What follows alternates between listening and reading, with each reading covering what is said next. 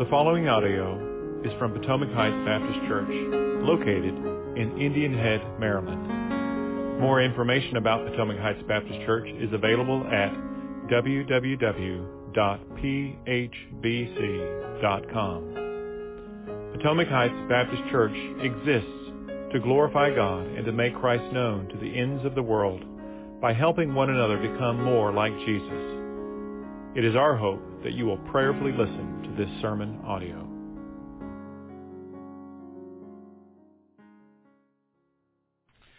Welcome, church. As most of you probably know, Pastor Brian is in the Carolinas celebrating a birthday with his family. He will be back next week to preach the Easter message. But today we're going to be in the New Testament, in the book of Mark, chapter 11, and we're going to concentrate in the verses 1 through 11. Let's pray. Father, you say that all Scripture is breathed out by you, and it's useful for teaching and rebuking and correcting and training in righteousness, so that we would be prepared and equipped for every good work. Lord, we come to you today as a people unified in our belief that you created the universe and everything in it, that you sent your Son to earth. He was crucified, he rose again. Your word tells us, and we believe, that Jesus is the only way to the forgiveness of our sins and the only way to eternal life. And that one day he will return, and every knee will bow and every tongue will confess that Jesus is Lord. Lord, we submit ourselves to you and your word. We ask that you teach us, you search us, you correct us, you train us in righteousness, Lord. Prepare us for every good work in your name, and strengthen us and use us in your will for your purpose. Lord, help us to understand your word so well that we can apply it correctly to our lives. We can teach it and explain it to other people as you bring them into our lives. And we apply it so well that we live lives that honor you, that serve you, and allow you to use us to do great things in your name. Thank you that we have the great and wonderful honor to be called your children. May we always be refreshed and joyful in that knowledge that you are our Father. Amen. All right, so as I said, we're going to be in Mark chapter 11, verses 1 through 11. So let's read God's Word. Now, when they drew near to Jerusalem, to Bethphage and Bethany at the Mount of Olives, Jesus sent two of his disciples and said to them, "Go into the village in front of you, and immediately as you enter, you will find a colt tied, on which no one has ever ridden. Untie it and bring it. If anyone says to you, 'Why are you doing this?' say, 'The Lord has need of this,' and will send it back immediately." And they went away and found a colt tied at a door outside in a street. And they untied it. And some of those standing there said to them, "What are you doing, untying the colt?" And they told them what Jesus had said, and they let them go. And they brought the colt to Jesus and threw their cloaks on it, and he sat on it. And many spread their cloaks on the road, and others spread leafy branches that they had cut from the fields. And those who went before and those who followed were shouting, "Hosanna! Blessed is he who comes in the name of the Lord. Blessed is the coming kingdom of our father David. Hosanna in the highest." And he entered Jerusalem and went into the temple. And when he had looked around at everything, as it was already late, he went out to Bethany with the 12. So if you've been to church for several years, you've probably heard this message, read this passage, because it's a very familiar passage for Palm Sunday. But whether you've heard it many, many times or this is your first time, I pray that God will guide you to store up his word in your heart, and you would see it from a different angle today. And if you're not a believer, I hope you can see the kind of love our Father has for us so that we can be called His children. As Amanda said in the announcements, this is called Palm Sunday. And it's called Palm Sunday because the passage we're talking about and what I just read, some of the people took palm trees, palm leaves, palm branches, and put them out in front of Jesus as he was going along the way to Jerusalem. Palm Sunday is the day that followers of Jesus celebrate his entry into the holy city, or to Jerusalem. It's also the beginning of Jesus' last week of his earthly life. It's commonly referred to as Passion Week or Holy Week. Passion Week begins with this passage, Jesus entering into Jerusalem, and it comes to an end on Resurrection Sunday, or Easter. It's called Passion Week because Jesus had a great passion to go to the cross and pay for our sins. This week's very important in the Bible. We know that because of the four Gospels, Matthew, Mark, Luke, and John, all of them spend a good amount of the entire book on this week. Roughly half of John's Gospel is dedicated to the last week of Jesus' life. Roughly a third of Mark is about the last week of Jesus' life. It's an important week, and our passage starts at the beginning of that week. Now, there's four Gospels and there's four accounts, and there's some slight differences. Critics of the Bible would say you got four people that all witnessed the same thing. They were friends. They lived around each other. They probably talked to each other before they wrote this, and they can't even get the story straight.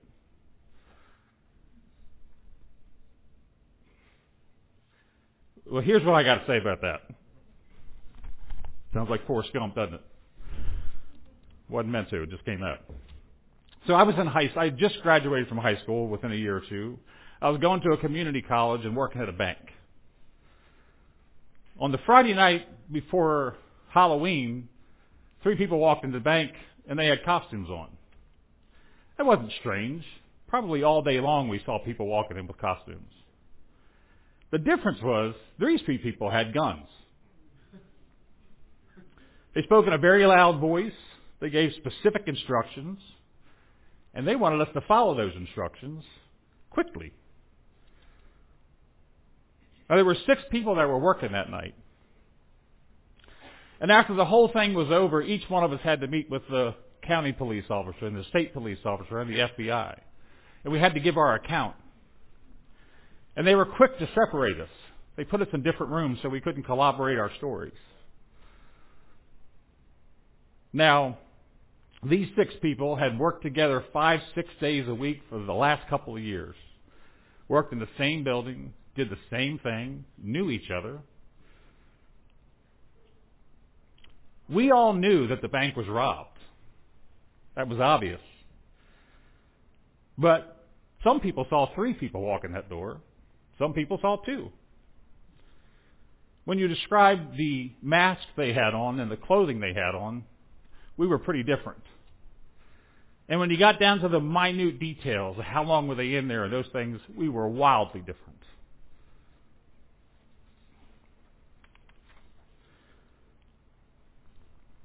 Even after hearing everyone's story later on, months later, we still stuck to our own stories because this is what I saw. They were different from each other. Not grand, but slightly different. What we remembered was based on many, many things. Whatever we were thinking when it happened. Where we were supposed to be that night. How tired we were. Our life experiences about what made us fearful. What caused anxiety for us. They all had an impact on what we observed. It depended on where we were standing and what view we had of when they walked in the door as to what we saw and what they were wearing. I'm glad that there's 4 Gospels that tell a story about this and that they're slightly different. Some people say the Bible's fiction, and this just goes to tell me that it's not. It's one of the ways. Because if I was going to make up a story, a whodunit murder mystery, everything, once you got to the end, would corroborate the conclusion. You would go back and say, oh, I missed that clue, I missed that clue. Oh, I saw that one. Oh, I didn't see that. Everything would work and everything would point to the conclusion. Nothing would be amiss. I don't think anything's amiss with these four Gospels and this particular event.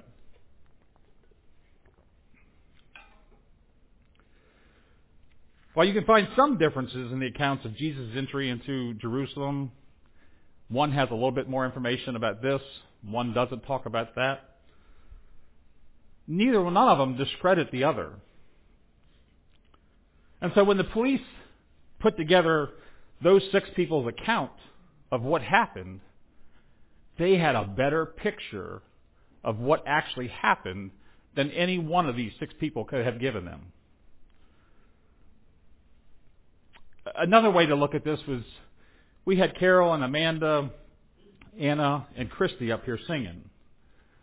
And if we'd have given each one of them a song, and they'd have sung it by themselves, they would have done well. We would have understood the song. We would have understood the words. We'd have been able to sing along. But if you put all 4 of them together, and they sing different parts and different harmonies, it adds a depth to the song that you don't get with one person. I think the Gospels are like that. The 4 of them together create a fuller understanding of Jesus' life on earth. Sometimes it's 2 Gospels describing an event. Sometimes it's 3. In this case, it's 4. And just like the singers complement each other, as they sing, the 4 Gospels complement each other, and they don't contradict each other. It's important that we understand where we're at in the life of Jesus. So Jesus was on his way to Jerusalem. He was headed there for the Passover. If you're unfamiliar with the Passover is a Jewish festival celebrating the Jewish people's freedom from slavery from Egypt. It's described in the books of Exodus, and God commanded that this Passover feast be celebrated. It was a feast celebrating what God had done. Now, going to Passover wasn't new for Jesus. His parents took him there. And one of the early events recorded in Jesus' earthly ministry was him going to the temple for Passover. He went there and he taught. But this year was different. This year was quite different. This year, right before he got there, he predicted his own death 3 times. In the book of Mark, chapters 8, 9, and 10, he predicts his own death. If you ever wondered whether Jesus knew what was awaiting him in Jerusalem, we're going to find out. In Mark chapter 10, verse 33, Jesus was talking and he said, "We're going up to Jerusalem, and the Son of Man will be delivered over to the chief priests and the teachers of the law. They will condemn him to death and will hand him over to the Gentiles, who will mock him, spit on him, flog him, and kill him. And 3 days later, he will rise." He knew exactly what waited him in Jerusalem. Later on in this week, Matthew 26 tells us that he told them, "As you know, the Passover is in 2 days, and the Son of Man will be handed over and crucified." He knew exactly how he was going to die. And yet, he kept walking. He kept walking to the cross for you and me.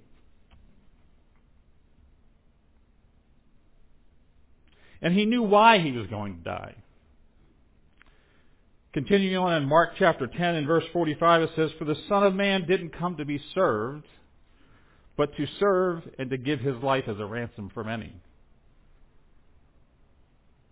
That's amazing that Jesus knew what he was up against, knew what he was walking to.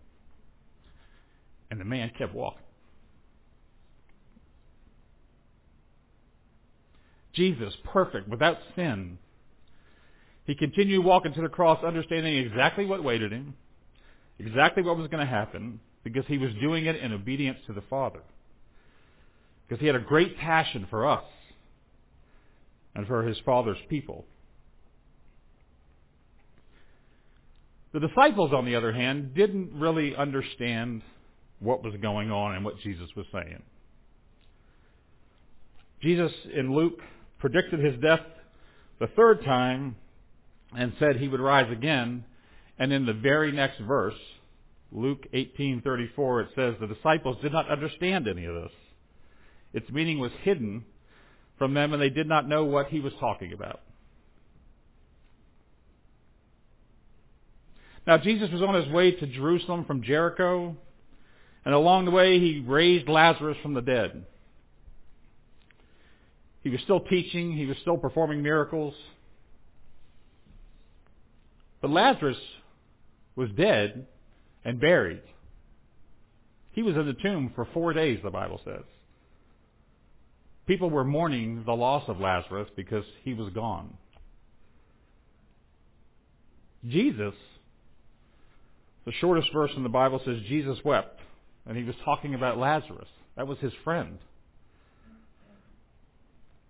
It's amazing that in the midst of him walking towards his own death, horrible death, he had time to love his friend. He cared for other people in this process.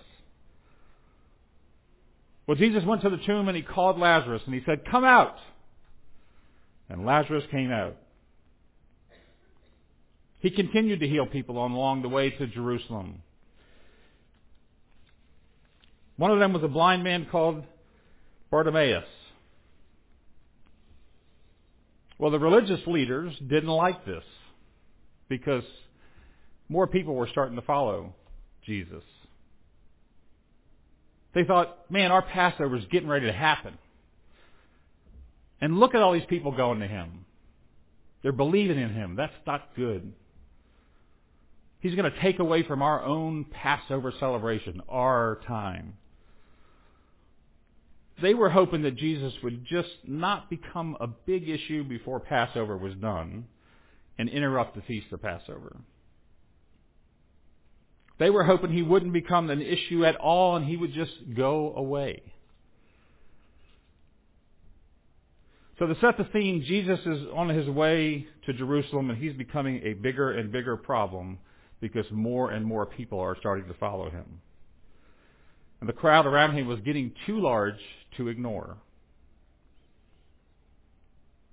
I was trying to think of how to try and put that in real life that we would understand.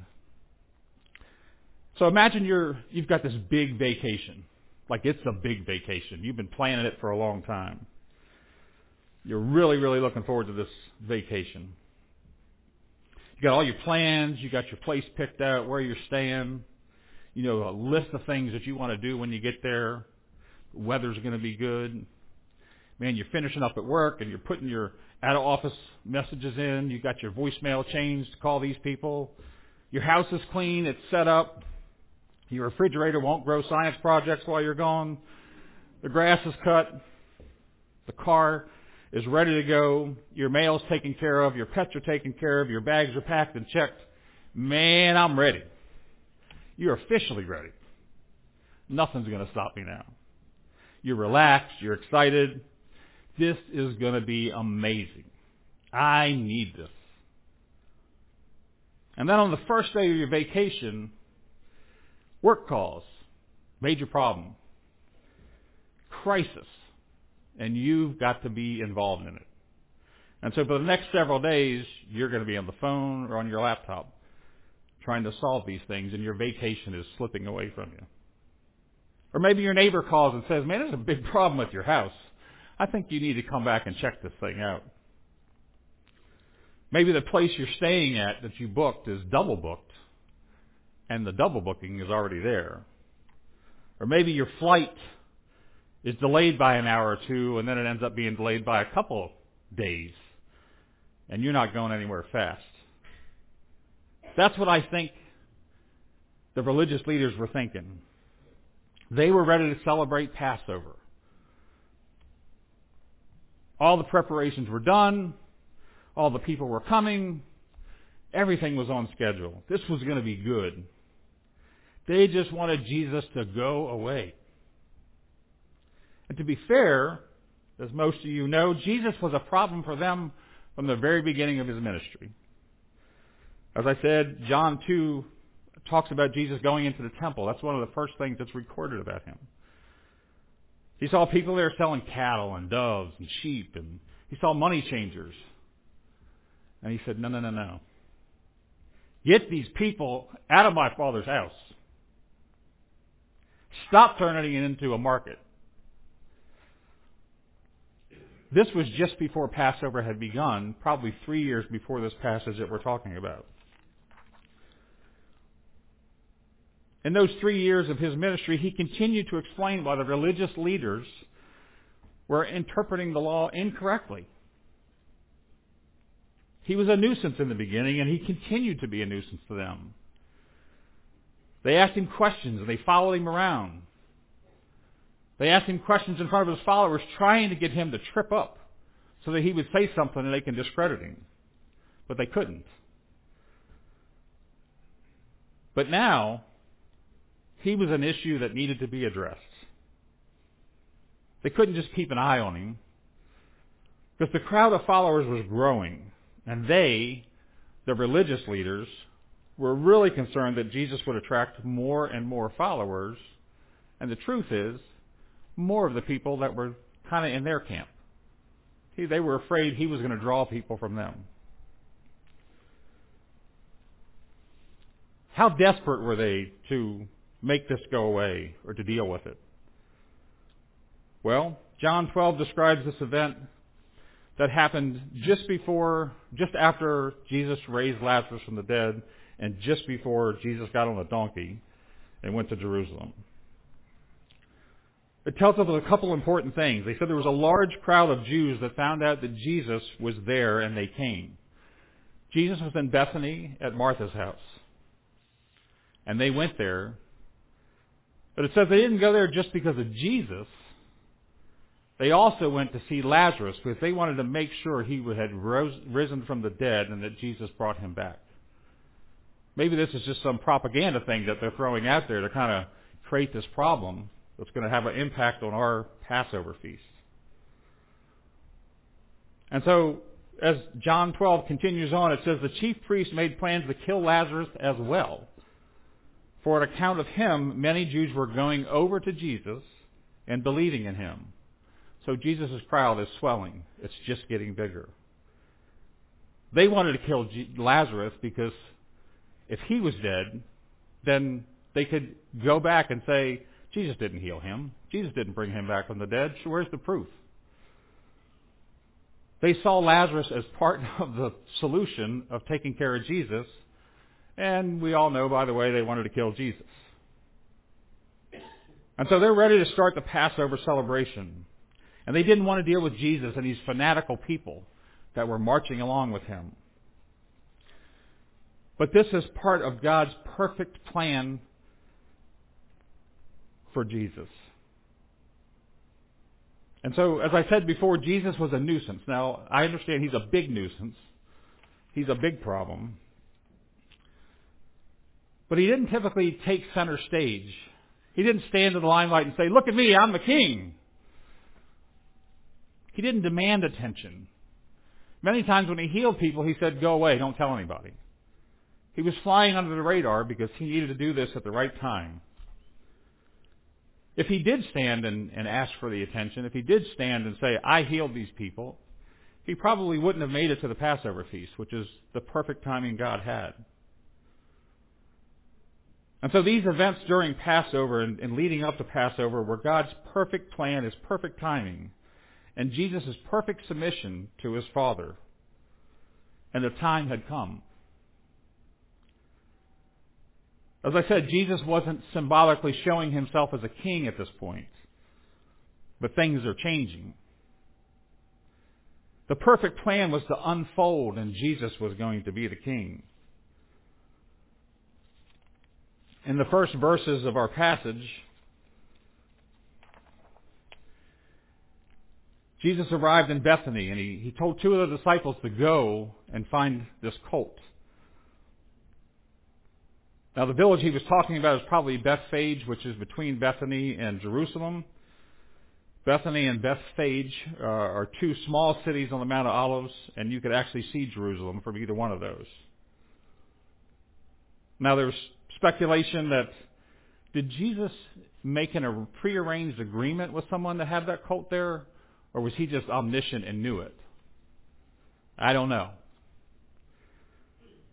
Did the people that stopped and said, hey, what are you doing with that colt? Were they prearranged?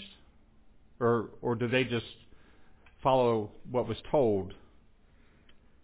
We don't really know, and I don't think that's important, and I don't know that we're ever going to know this side of heaven whether it was prearranged or not, but I can come to the conclusion that the people that allowed them to take the colt knew that that was Jesus, the Lord, and that they were believers of Jesus. The important thing to know about those things is that was part of the plan. That was part of the fulfillment of Scripture. God's in the details of His plan, and it's not chance, it's not luck.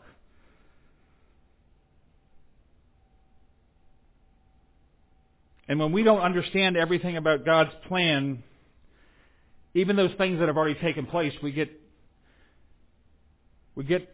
upset. We think we need to know it, and we start diving into things, and sometimes we miss the very obvious things that God's trying to tell us. This was God's plan, and it was going to happen. We can't know how everything took place and all the answers that maybe our minds bring up, but we can rest assured that God's plan is good. It's perfect. His timing is perfect, and every detail will be carried out according to His plan. And so we can discern from this passage that we are to follow the Lord's instructions for us. The two people that went to go get the colt did exactly what Jesus told them to do. We're to do the same thing. We read God's Word and we're to follow it. We're not to debate it. We're not to offer our opinion and say, well, that's for other people. No, it's for us. It's not our plan, but it's God's plan. We can ask God for discernment. We can ask Him for guidance, and He'll provide that. And so this colt in our passage says it was never ridden. And that's important because back then, kings didn't ride donkeys and horses that had been ridden by other people. They weren't common work horses or work donkeys that were out in the field that someone said, that's fine, that'll work. No, this was an unridden, new, fine specimen is what they were looking for. It had to be kingly. Jesus was starting to show Himself as the king. The kings rode into town on donkeys or horses. It was typical for a warring king or a king that was coming to take over to ride this huge, nice, big stallion, this great beast. Or they took that beast and hooked a chariot to it, and that's what they came in on. But there was a statement made when the king came in. Kings that came in peace came on donkeys. Jesus was coming in peace. And the importance of Jesus riding in on a donkey is from Zechariah 9, verses 9 and 12, which states, the coming king of Zion. Now Zion is known as the city of God or Jerusalem. Verse 9 starts, rejoice greatly, O daughter of Zion. Shout aloud, O daughter of Jerusalem. Behold, your king is coming to you, humble and mounted on a donkey, on a colt, the foal of a donkey. I will cut off the chariot from Ephraim, and the war horse from Jerusalem, and the battle bow will be cut off. And he will speak peace to the nations, And his rule will be from sea to sea and from the river to the ends of the earth. Zechariah 9 is a prophecy and a foretelling of Jesus. It says, your king is coming. He's going to be humble. He's going to ride on a donkey. He's going to bring peace to all nations. He's going to be a peaceful king. He will reign from sea to sea. He's going to reign over everything. This is Jesus, the King, that they knew, the Messiah. In our passage, verse 7 goes on, it says, and they brought the colt to Jesus and threw their cloaks on it, and he sat on it. And many spread cloaks on the road, and others spread leafy branches that they had cut. The colt wasn't ridden before, so it wasn't set up. It wasn't, didn't come in a package that they put the saddle on them. So people put their coats to make it easier for Jesus. I do think doesn't say it in the Bible, but a new horse or a new donkey, I don't know if you've ever been around them, but they have to be broken to be rode. You just don't sit on top of a donkey or a horse that's never been touched before and think you're going to ride them. But based on the chronological events of this passage, it's likely that Jesus got on a donkey that was never broken. Impossible for us, not impossible for him. So the people were putting their coats on the ground in front of Jesus. That was a symbol of royalty and submission. The king is above me. I'm going to submit to his authority. And the palm leaves were a symbol of joy, of salvation, of victory. It was a celebration. All these actions recognized royalty. They recognized Jesus as the king. Verse 9 continues and says, those who went before and those who followed were shouting, Hosanna! Blessed is he who comes in the name of the Lord. They knew who he was. They mentioned David, Father David. They knew he was in the messianic line. They knew that he was the Messiah. They said, Hosanna in the highest, which is probably the highest praise they could have said when they were singing. Now, Passover, as they were getting towards Passover, was a huge event. It's estimated that there's probably somewhere near 2 million people going to Jerusalem for the Passover. That's a lot of people. And so the crowd that Jesus was with was significant. It wasn't a couple people or even a couple hundred people. That wouldn't make a difference to the people in Jerusalem. They would just look out and see him coming down the road, and they wouldn't know that that's a pack of people coming with Jesus. They would just say that's people coming for the Passover. Now, Matthew 21 says it was a very large crowd, and John says it was a great crowd. People that have studied this far more than I estimate it to be somewhere between 100,000 and 200,000 people that were around Jesus. And they were singing. They were shouting. I looked up the word for shouting, and it basically means cry out loud, scream, or shriek. They were putting all their effort into saying Hosanna. This was a kingly procession of people. This is the way kings would enter into a city. People in front of them, people behind them, they're announcing them, they're singing them, they're praising them.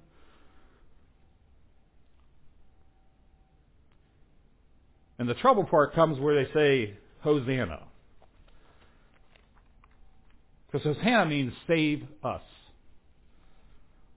Now they knew the teachings of God. They knew Jesus' teaching, most of them.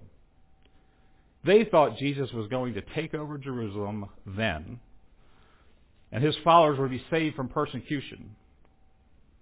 They saw this as the answer to every one of their problems. All the struggles in life were good. Jesus would soon be the king of the world. He'd take over Jerusalem and reign. He'd put the Romans out of power. They wouldn't be oppressed anymore. He would solve their problems, and he was going to make it happen soon. Their life was about to get really good really fast. At least that's what they thought. The truth is, some of these people that were yelling Hosanna and marching along with Jesus were probably shouting, crucify him, in a few days. Because he wasn't the king they wanted. He didn't deliver them the way they had it in their mind. They didn't hear Jesus saying, I came to serve, not be served. That's not the king they wanted. They wanted a king that was going to come and reign. They didn't hear Jesus saying, I'll be spit on, I'll be flogged, I'll be killed, and I'll be raised in 3 days.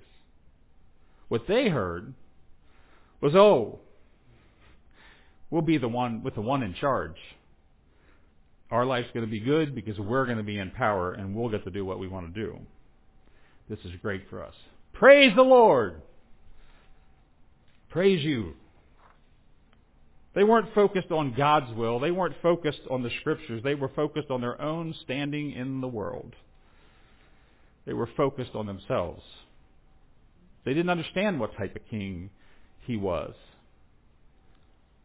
They were singing Hosanna, but they were singing, save us, not you're the king, save us.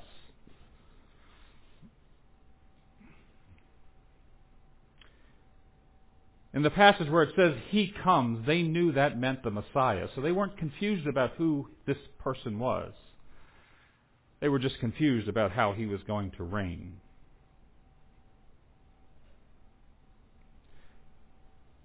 In Luke 19, it tells that his followers began to joyfully praise God in loud voices for all the miracles they had witnessed. They were happy for themselves. They were seeing miracles.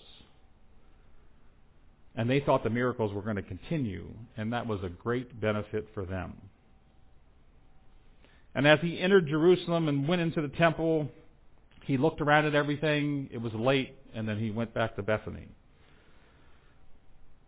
This is where the Gospels aren't completely in sync. If you read Matthew's version of this, it says the city was stirred, and people said, who is that? Mark, in keeping with his normal self, not so much. Mark said it was late. Jesus went back to Bethany.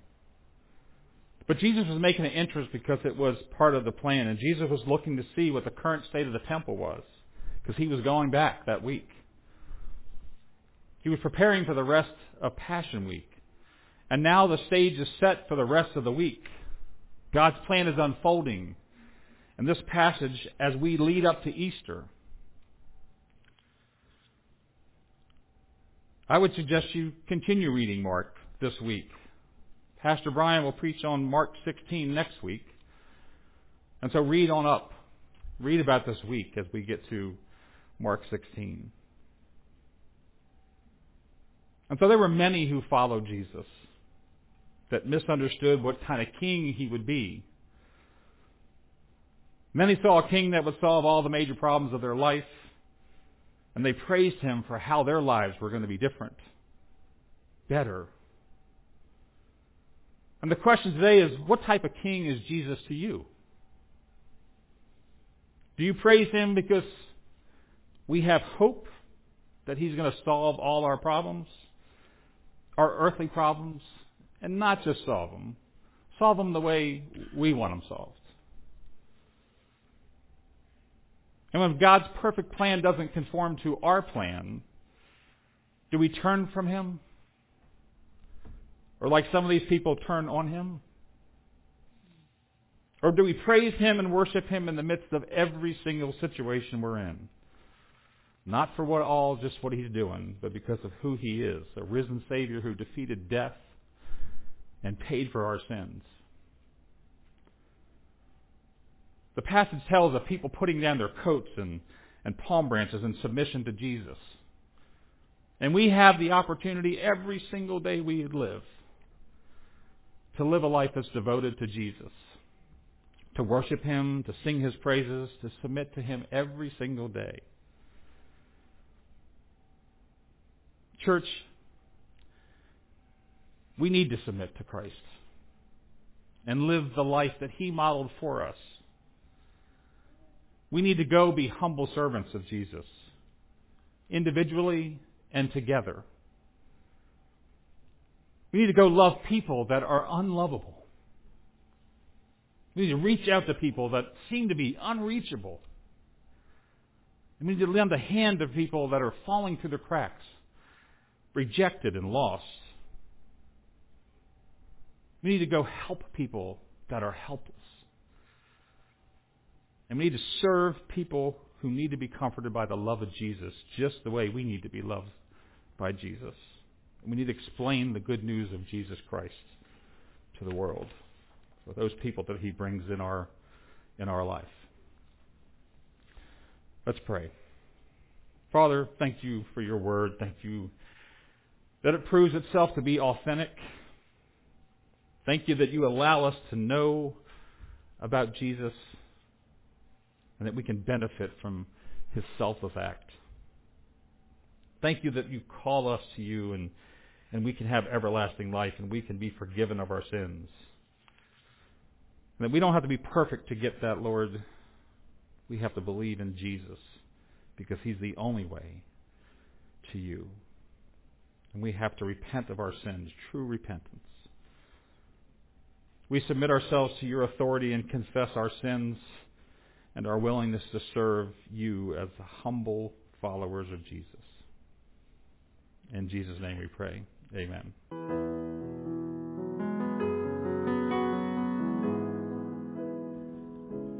Thank you for taking time to listen to this sermon audio from Potomac Heights Baptist Church. Please feel free to make copies of this audio to give to others, but please do not charge for those copies or alter their content in any way without express written permission from Potomac Heights Baptist Church.